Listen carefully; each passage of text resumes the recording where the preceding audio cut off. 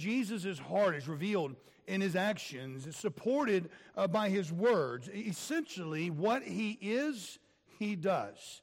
And that's what we find Jesus Christ to be. That's what we find Jesus Christ, who he is. Again, what he is, he does. And it's something that we need to take on in our life. It's a characteristic that we need to apply in our daily living as well.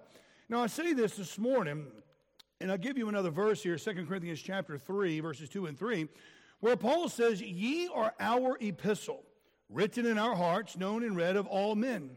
For as much as ye are manifestly declared to be the epistle of Christ, ministered by us, written not with ink, but with the Spirit of the living God, not in tables of stone, but in the fleshly tables of the heart." Now, beloved, an epistle is a letter like you would receive in the mail, one that today obviously you'd receive electronically. But of the 14 times the word epistle is used in the Bible, 2 of them are referring to the lives of people, the lives of a church, Christians, if you will, in reference to their testimony, how they conduct themselves outside of the 4 walls of this building. And it's like I mentioned last week, guys, about our life being a canvas, one in which we paint and delineate and shade daily. Our life is also a letter. It's a letter, a book, you may say. And each day, week, month, and year form a different chapter in our life. And our life, or letter, if you will, guys, is read by those around us, by souls that we see on a daily basis, as well as those we don't even know are there. They're reading our moves, they're reading our actions, they're reading our reactions, our replies, and our requests. And unbeknownst to us, often they are making decisions in their life based on what is read in ours. Good decisions as well as bad. Now, before you go off the trail of, well, that's just not fair, life isn't fair, and that's not fair that people should be reading my life and making a decision in there, can I say this to you this morning? No one promised you a fair life. Okay? I know we don't want to hear that because we think life should be fair, but that's show me somewhere in the Holy Scripture where life was ever told or promised you to be fair. It was never an assurance that a life on this earth between here and eternity was going to be fair or was going to be equal or sometimes even kind. You're in control of your epistle. You're in control of the epistle that people read. You're in control of how you live and how you build upon which foundation is in this life as you form the letter for others to read. Now, guys, the Bible tells us in 1 Corinthians in chapter 3:11, "For other foundation can no man lay than that is laid, which is Jesus Christ." Turn me down just a little. For the child of God, guys, there is but one foundation, and that is the solid rock, Jesus Christ. You do not have a choice once you get saved and born again. You are building upon his foundation. You cannot step to the side and say, well, I don't, you're already there. There is no, it's just like the race that we read about in Hebrews. You cannot get out of the race. Once you're saved and born again, you are in the race. Whether or not you run a good race or fight a good fight or fight a good warfare or write a good letter, that's your choice. Jesus is the solid rock foundation, and he is a solid rock. The Bible tells us in 1 Corinthians chapter 10 and in verse 4, he says, "And did all drink of that same spiritual drink, for they drank of that spiritual rock that followed them, and that rock was Christ." There are only 2 foundations in this world today in which the letter that is read and known amongst all men may be built upon. Matthew chapter 7 gives a clear presentation of this, saying, "Therefore, whosoever heareth these sayings of mine and doeth them, I will liken him unto a wise man which built his house upon a rock. And the rain descended, and the floods came, and the winds blew, and they beat upon that house, and it fell not, for it was founded upon a rock." Now the contrast of that is in the next 2 verses. "And every one that heareth these sayings of mine, and doeth them not, shall be likened unto a foolish man which built his house upon the sand. And the rain descended, and the floods came, and the winds blew, and beat upon that house, and it fell. And great was the fall of it." Beloved, I say this to you here this morning. How our letter is read is based on how we live, and how we live is greatly determined on which foundation we are building upon today.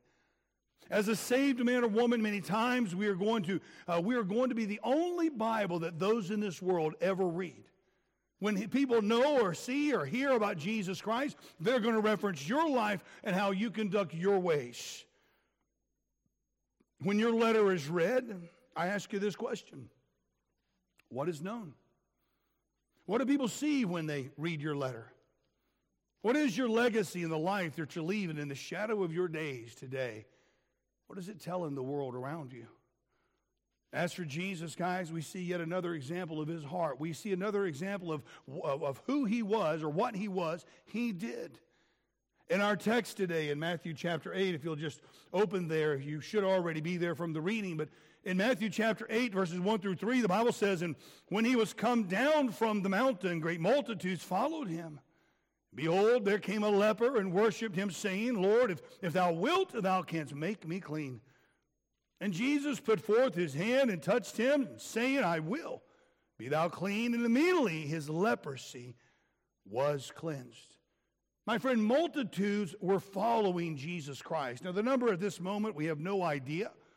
But I do want to draw a special emphasis, if you will, of where we are in the ministry of Jesus Christ.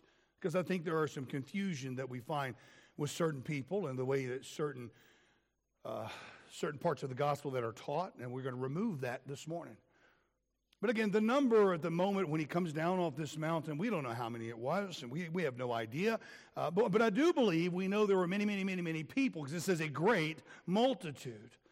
Now, beloved, chapter 8 of the book of Matthew, when you see this phrase, and Jesus comes down from the mountain, the opening phrase to the chapter, this is following the Sermon on the Mount, which began in verse 1 of chapter 5. Now, I don't want you to confuse the discourse of Matthew 5 through 7 with Luke chapter 6, verse 17 through 49. Many people have done that, and they do so today. But in Luke chapter 6, 17 through 49, that discourse is given on a plain, not in a mountain. Plus, Matthew chapter 8, the disciples have not been called as of yet, at least not all of them. Whereas in Luke 6, they were all present. There's a reason why we need to make sure we differentiate between these two. At the closing of Matthew chapter 7, in verse 29, the Bible says, "For he taught them as one having authority, and not as the scribes." This to me reminds us of the 12-year-old Jesus who sat in the temple for 3 days asking and answering the questions of those who were biblical experts, if you will. Luke 2, verses 46 through 47 says, "And it came to pass that after 3 days they found him in the temple, sitting in the midst of the doctors, both hearing them and asking them questions. And all that heard him were astonished at his understanding and answers." Beloved, there is an amazing thing when you begin to just look at some individual verses of what's going on in the life of Jesus Christ at the conclusion of this Sermon on the Mount and what happens in the early part of chapter 8 in the book of Matthew and what we're going to see here today. Another parallel account to our text, Matthew 8, 2 through 3 is where we're looking. It's found in Mark 1:44. And you write this down, if you will, because in both cases, Jesus cautions the man not to spread the news abroad that he was the Messiah, not to tell anyone that he was healed by Jesus. And the answer to this, guys, is strange, but it's humble instructions that are found in the fact of these events that are in Luke chapter 4 and Mark 1 and Matthew chapter 8, all of which take place before this time. Luke 4 occurs before Matthew 8. Luke 4 occurs before Mark chapter 1, meaning that the temptation and the rejection of Jesus Christ's public or official public ministry in the synagogue of Capernaum happened long before this. And you know what the central topic was? I'm bringing this together, guys. The central topic in Luke chapter 4, where he was first rejected, verse 27, says, "And many lepers were in Israel in the time of Elisha, the prophet, and none of them was cleansed, saving Naaman the Syrian. And all they in the synagogue, when they heard these things, were filled with wrath, and rose up and thrust him out of the city, and led him unto the brow of the hill whereon the city was built, that they might cast him down headlong." Jesus Christ's messiahship had already been rejected by the leaders. And strangely enough, the coup de grace, the coup de grace that prompted their rejection was the Old Testament case of Naaman, the leper. And yet in Matthew chapter 8, what do we find? We find a leper coming to our Lord and Savior. The greatest outcast within Judaism. And Jesus says, tell no man. Even in Matthew 16, Jesus Christ was still cautioning his disciples not to mention that he was the Christ, not to mention that he was the Messiah. Then charged he his disciples that they should tell no man that he was Jesus the Christ. And it was from that point forward he began to preach and teach of the things that he must suffer, and yet he's still saying, tell no man. So guys, I want to get back to our text this morning. And I want us to see where all of that I just said, all of this that we tied in from Luke 4, Mark 1, Matthew 8, and how we're going to bring it together and to make a point for this morning of what Jesus Christ should mean for us. Getting back to this text and to bring our introduction to a close, I want you to see something in Matthew chapter 8, verse 2. I want you to notice what this leper calls Jesus. He says, Lord. Notice that. We look there in verse 2. And behold, there came a leper and worshiped and saying, Lord. Chronologically speaking, guys, this is the first time in the New Testament that Jesus was addressed in such a manner. And here's the interesting bit of it. The first one to call him Lord was a leper, a social outcast, a sick person, a person that we'll see in just a moment whose sickness is equated to sin, and we'll see that in a sec. But it's interesting to know that the last man to speak with Jesus Christ in his earthly life before he died on the cross was a criminal who addressed Jesus Christ in this manner, Lord, remember me. Lepers and criminals. It's no wonder that it's written in the book of Isaiah that he was numbered with the transgressors. And I understand that that's a prophecy for the cross, that he would be in the midst of the criminals at the cross. But if you begin to look at Jesus Christ's earthly life, that Isaiah 53:12 seemingly has a larger implication now.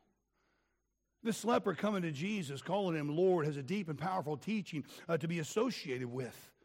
In Numbers chapter 12, this is what we find. Numbers chapter 12 with the story of Miriam on there. The Bible says, let her not be counted. Let her not be as one dead, of whom the flesh is half consumed when he cometh out of his mother's womb. Now this is referring to Miriam, and you know the sin of murmuring that she had committed. And this indicates that leprosy is a type or a picture, if you will, of sin. And as such, the contact between the leper and Jesus not only makes an excellent sermon, but because leprosy can only be healed by God. Leprosy could spread if it wasn't kept in check. It can pollute the houses, it can pollute clothes as well as bodies. And a blood sacrifice, according to Leviticus chapters 13 through 15, it was a blood sacrifice that was required for the cleansing. Now, I haven't painted that picture this morning. Understanding that the moment following the Sermon on the Mount, between the events in Capernaum, which are really and truly the most misinterpreted and inappropriately doctrinally portions of Jesus' life applied today, we find this leper, just in 3 verses, technically 2 verses. This leper comes before the Lord, and I want you to notice what he does first. Very simple. We find that he walked up to the Lord. Verse 2 says, there came a leper. That's not deep. That's not a secret. There's nothing hidden from that at all. I mean, first off, guys, it would have to be the most difficult thing in the world for this leper to just walk up to Jesus, really to walk up to anyone. Lepers were outcasts. They were unclean. They were removed from the public. You know what they were? They were quarantined. And I think now in 2023, we know a little bit more about quarantine or lockdowns, if you will, coming from 2020, amen. We know a little bit more about it now. We have a little greater understanding of the psychological effects, the emotional effects that a lockdown could have. You know, there was one study revealed that 40.4% of the participants are considered to be psychologically distressed as a result of lockdowns of 2020, which was an increase of 10% after the second lockdown in comparison to the first. Now, here's what I want you to imagine. Imagine with me this morning, this is your life. Now, guys, I understand. Lockdown wasn't fun. all of it wasn't horrible. We got a lot of housework done. You got a lot of honey-do lists finished. You got to spend a lot of time together, so it all wasn't treacherous. But imagine this being your life, not just a lockdown, where you couldn't leave for 30 to 60 minutes a day to go do your exercising. As a leper, guys, you have no contact with anyone. Imagine how you would shop, how you would wash clothes, how you would collect water, basic survival needs as an outcast. No matter where you go or what you do, it will be your responsibility to avoid all contact with any person at all. Meaning, you probably couldn't get into a routine of every day because someone else may be walking that side of the street. Someone else may be going to that particular shop. Someone else may be going to that particular well to get water that day. And if they're there, you had to oblige them. You did not have the right of way, but rather stripped of all rights of public life. Imagine that. Imagine living that. And yet, here's what we find. One of the greatest sermons ever given, that really the doctrine that'll be uphold, the law, if you will, for the millennial kingdom, chapters 5 through 7, the Sermon on the Mount finishes, and a great multitude sat there and listened. And Jesus comes down from this mountain, and this leper sees him, and all he does is just walk right up to him, risking everything. And say what you will, guys, but this leper knew the chance he was taking. Just like that woman with an issue of blood for 12 years, she knew the risk she was taking by coming in the middle of that throng, in the middle of all those people, just to touch the bottom of Jesus' garment. Just like that woman with the issue of blood, I believe this leper, and I believe it in all of my heart. I believe his faith in the Lord to heal him was greater than the risk that he was going to take. So I ask you this question. As we sit here in our wooden pews, some of them are heated, some of them are not. We sit here from protection of the elements, seemingly so. Most of us are going to get into our cars. It's going to have a comfortable heater. We're going to go home. We're going to have a nice lunch. We're going to sit on a comfortable settee or a chair or something along that line. I wonder what's holding us back from reaching our full potential. You say, what do you mean, preacher? How does that equate to the leper? The leper was risking all. That leper took the chance of being stoned before he ever got to Jesus. That leper risked the chance that had anyone else seen him walking up toward a multitude of people, being hit with 20, 30, 40 stones before he could ever get a word out.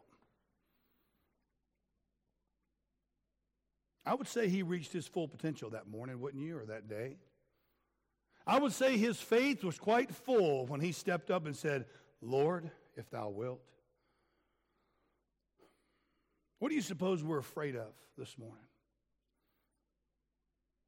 Are we afraid of what people think? Let me ask you a question here today, guys. You're Bible believers.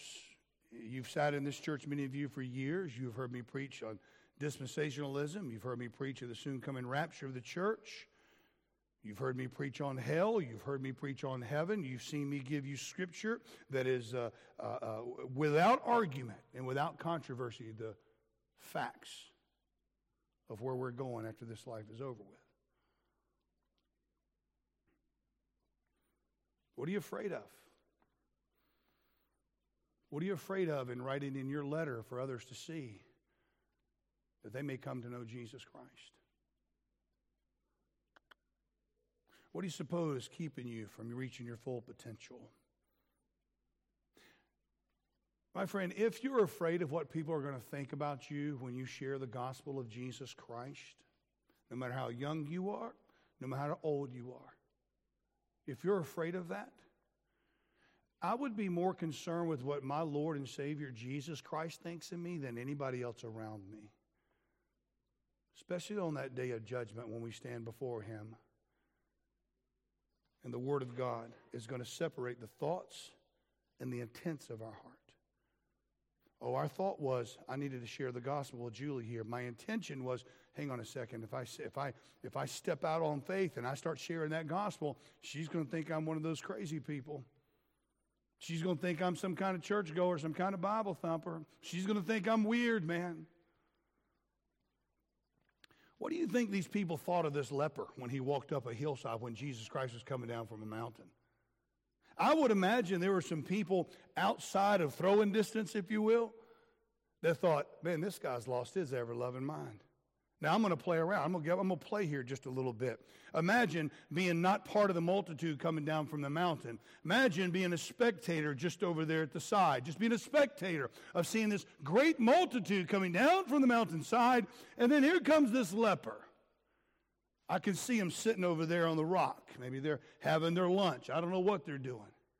And they saw this leper because he had to bandage himself. He's able to be spotted from miles away of what he is.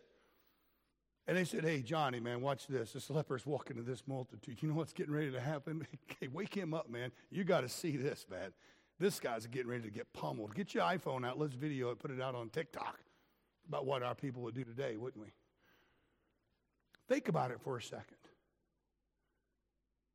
To outside observers, they thought he's gone mad. They're going to kill him. There's a great multitude coming down. And they're following that one guy right there. What is he doing? The leper said himself, I don't care what they think. There's a man up there that I know can heal me. He's a Lord to me. And I'm going to go see him. So he walked up. He took the chance. The second thing that we find here is he walked to Jesus and he worshiped. He worshiped. And I understand this word worship, guys, is taking on a bit of a different meaning in our world today. Doesn't mean the word has changed. The actions hadn't changed. It's just people's ignorance has increased. But the Bible says here in verse 2, it says, and worshiped him saying, Lord. And beloved, if you're going to worship the Lord Jesus Christ, truly worship God, Jesus must be your Lord. If he's not your Lord today, or if he's one of a multiplicity of lords today in your life, you are not worshiping in spirit and truth. Jesus Christ cannot be your final option in life. He must be your sole option in life. Now, without belaboring the point, I know I've preached and taught on it multiple times, but worship is always unequivocally associated with sacrifice. Law first mentioned teaches us in Genesis 22:5, and Abraham said unto his young men, abide ye here with the ass, and I and the lad will go yonder and worship and come again to you. Now the final blood sacrifice for sin was on the cross of Calvary. But beloved, there's other types of sacrifices in one's life that you're going to have to make if you're going to worship the Lord in spirit and truth. Here we have a leper, a social outcast, a biblical outcast, an emotional outcast, a mental outcast, a physical outcast. And he went up to the Lord. He walked up to him and he worshiped. So where does that leave us today? We see the life of the leper. We see the risk that he took. We see the faith that he had. We see his heart exposed before everyone. But what about the one that we really want to learn about today? Jesus. What about the pattern that we need to follow when someone in need presents themselves to us in this life? He walked up to the Lord. He worshiped him. And you know what he was seeking the Lord to do? He was seeking the Lord's will. His will. Look in verses 2 and 3 and watch this with me. Verse 2 says, behold, there came a leper and worshipped him, saying, Lord, if thou wilt, thou canst make me clean. And Jesus put forth his hand and touched him, saying, I will, be thou clean. And immediately the leprosy was cleansed. Now, beloved, in both verses, the word wilt and will, one from the leper, one from the Lord, come from the same Greek derivative, which means desire. In other words, what we find here is the leper's heart's desire was to be cleansed. My soul. He knew he was sick. He knew he was dying. He just wanted to be made whole. But the reciprocating factor is what's important to us. The Lord's heart's desire was to cleanse him. You see, these two desires meet and a difference was made. One had a great need and the other had a great ability to meet that need.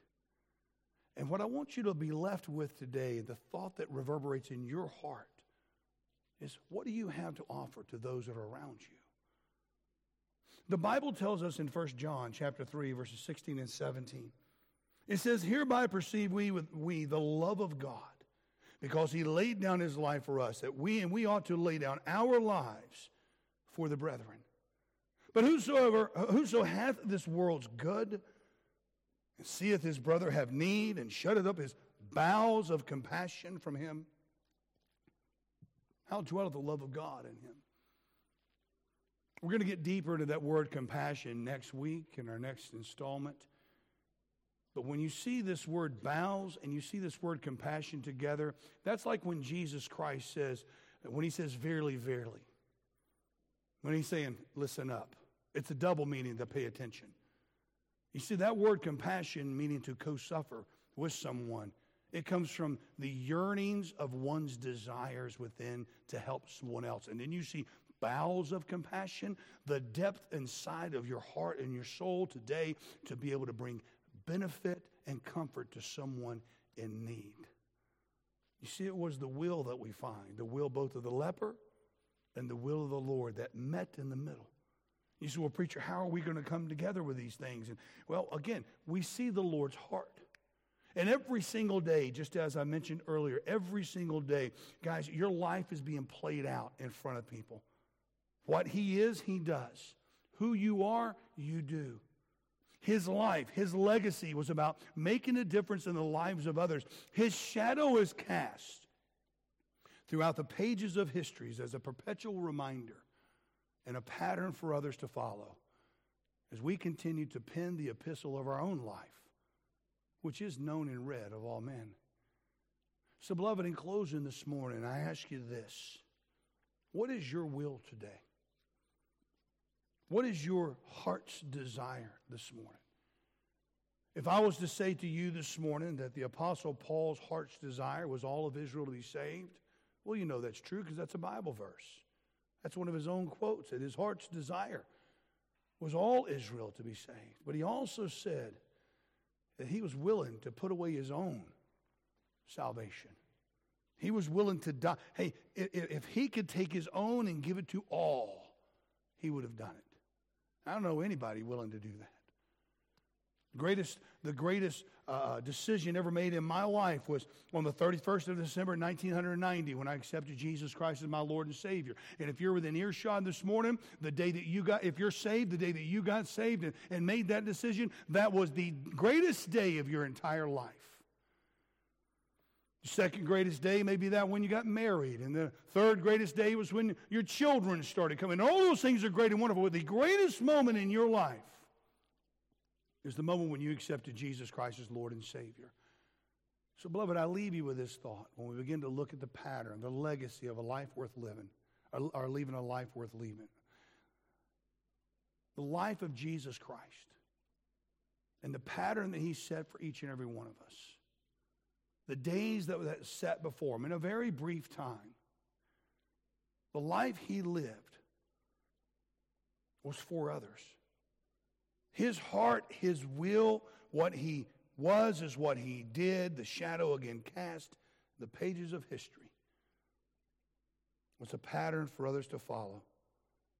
Living a life to benefit other people. And beloved, I'm just saying this to you this morning, hoping that you'll take on board, understanding that it doesn't mean you do more. It doesn't mean that you pass more leaflets out or more John and Romans or preach more. It doesn't mean that. It means what you do in the interim time is an example of Jesus Christ. Let me ask you this morning, and I promise I'm done. That leper was so willing to come to Jesus Christ to risk everything. First, I believe in my heart, he knew Jesus could heal him.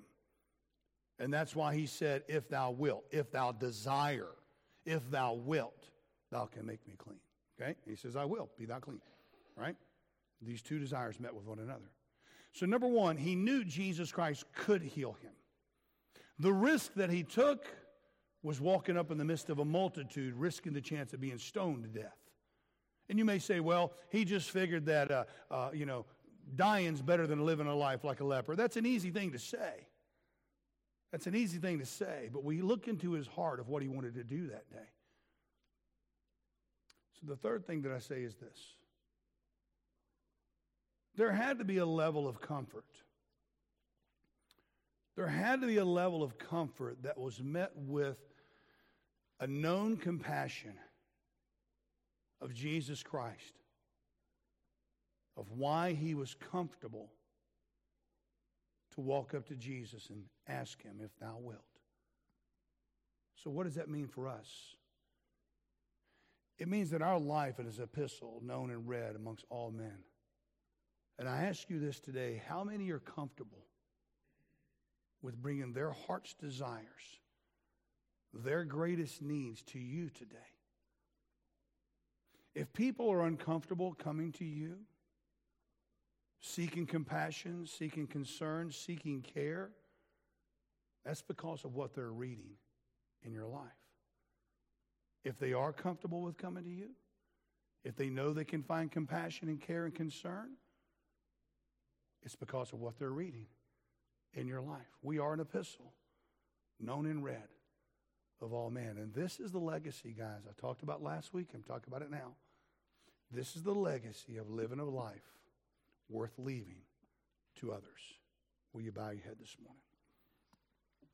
Heavenly Father, I thank you, dear Lord, for who and what you are and for all that you've done. I thank you for the many gifts that you've given us, the blessings, Father. I ask of you now that if you will, dear Lord, to please just take your message, write it upon the table of our heart. Help us, dear God, continue to look into the life of our Lord and Savior and how he lived that life, Lord, to open up a door, to make a doorway that people would walk through, finding that will and desire to meet his and to be cleansed. Father, I love you and I thank you and I ask you, dear Lord, that we would examine ourselves this morning, that we look into our own very lives and how we can become that open doorway, that passageway of compassion and concern and care for others. That, Lord, you may send forth people into our lives, that we may bring them to the saving knowledge of the Lord Jesus Christ, and then help them in their times and days of need. In Jesus' name we ask these things. Amen and amen. I do hope and pray that the teaching and preaching of the Word of God today was a blessing to your heart. Before we make any changes or go to our final hymn this morning, Daniel, I want to ask you to come forward, if you will. Ask you to come forward this morning. And if I can get the church to come up, guys. And we'll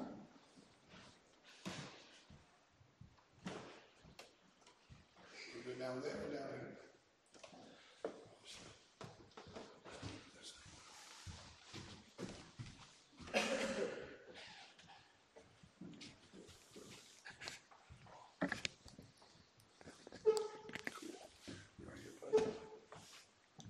So if we will, guys, we just want to put a hand on Daniel, gather around him.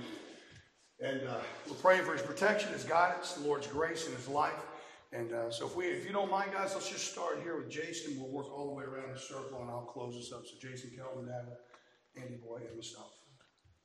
Your dear Heavenly Father, standing on the way to his armies, Lord, you protect him, you take care of him, and his way have to be good, a safe journey, and then his other armies and can be the living waters and be the good solid believers and could be influence to his around. And Lord, you take care her body, her mind, her will, and in this journey he will be your great followers in this journey. Praise in Jesus' name. Amen. Yeah, Heavenly Father, we thank you for Daniel. Lord, we thank you for your protection. Lord, we just thank you for that you've put a hedge around him. Lord, we just thank you just to protect him. Lord, for traveling mercies wherever he goes. Lord, and we just pray that he's just, Lord, he just oozes you, Lord. We just thank you that, Lord, he can just proclaim the gospel, Lord. We just thank you that whoever he comes into contact with, Lord, that he would just, Lord, just just be, Lord, who you want him to be. So, Lord, we just thank you and we just praise you for Daniel, Lord. In Jesus' name, amen.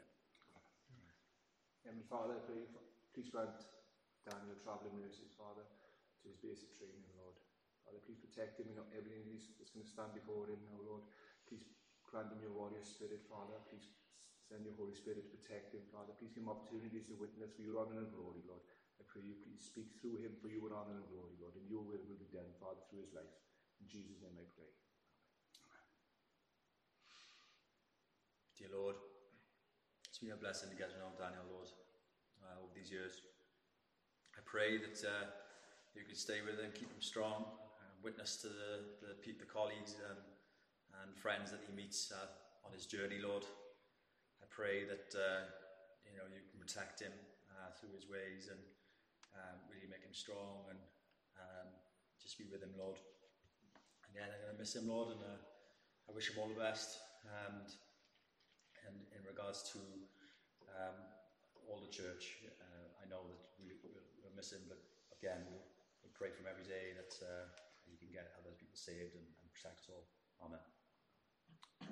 Father, we do thank you, Lord, again for the opportunity to come and bow our hearts, Lord, before thy throne. And Lord, we come, we pray over Daniel today. We ask you, Lord, to please answer the prayers, hear them. As the petitions come before you, I pray you answer them according to your will. But Lord, we just ask you, Lord, today that you would set a hedge of protection around him, around his heart, around his mind, Lord, his emotions, Father, his body. We pray that you give him safe traveling mercies up over the weekend, Lord, and as he kicks things off and in basic training, Lord, I pray from the first moment, Lord, that you would please give him the clarity of thought and mind to make the right decisions. No matter what may be going on around him, Lord, help him be that shining light. Lord, help him be, Father, a testimony of thy grace, Lord. Lord, even if he has to stand alone, help him understand, dear God, that he's never alone, for you are standing with him. So, Lord, I pray today that you please would protect my boy. I pray that you watch over him. I pray that you guide him. And Lord, just help him in every endeavor, every decision, every choice, every turn, every twist. Father, I just pray that you would give him Lord, the direction, give him the fortitude, Father. Help him take his raising, dear Lord, to the next level of that which he has learned, both from him, from himself and his mother. Lord, and apply it in his life to be a worker, a laborer, Father, to be diligent. And again, despite all around and despite all odds, I pray, dear God, that you would bless him to do the right thing, Father, in thine eyes. So, Lord, whatsoever he does, I hope and pray that he is heartily as unto the Lord. I pray that you bless him, touch him, sanctify him, dear God, and use him for thy will. In Jesus Christ's name we ask these things. Amen. Amen.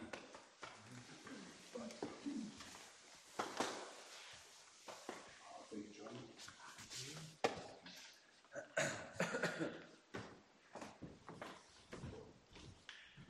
All right. Well, let's grab ourselves a hymnal, if we will, this morning.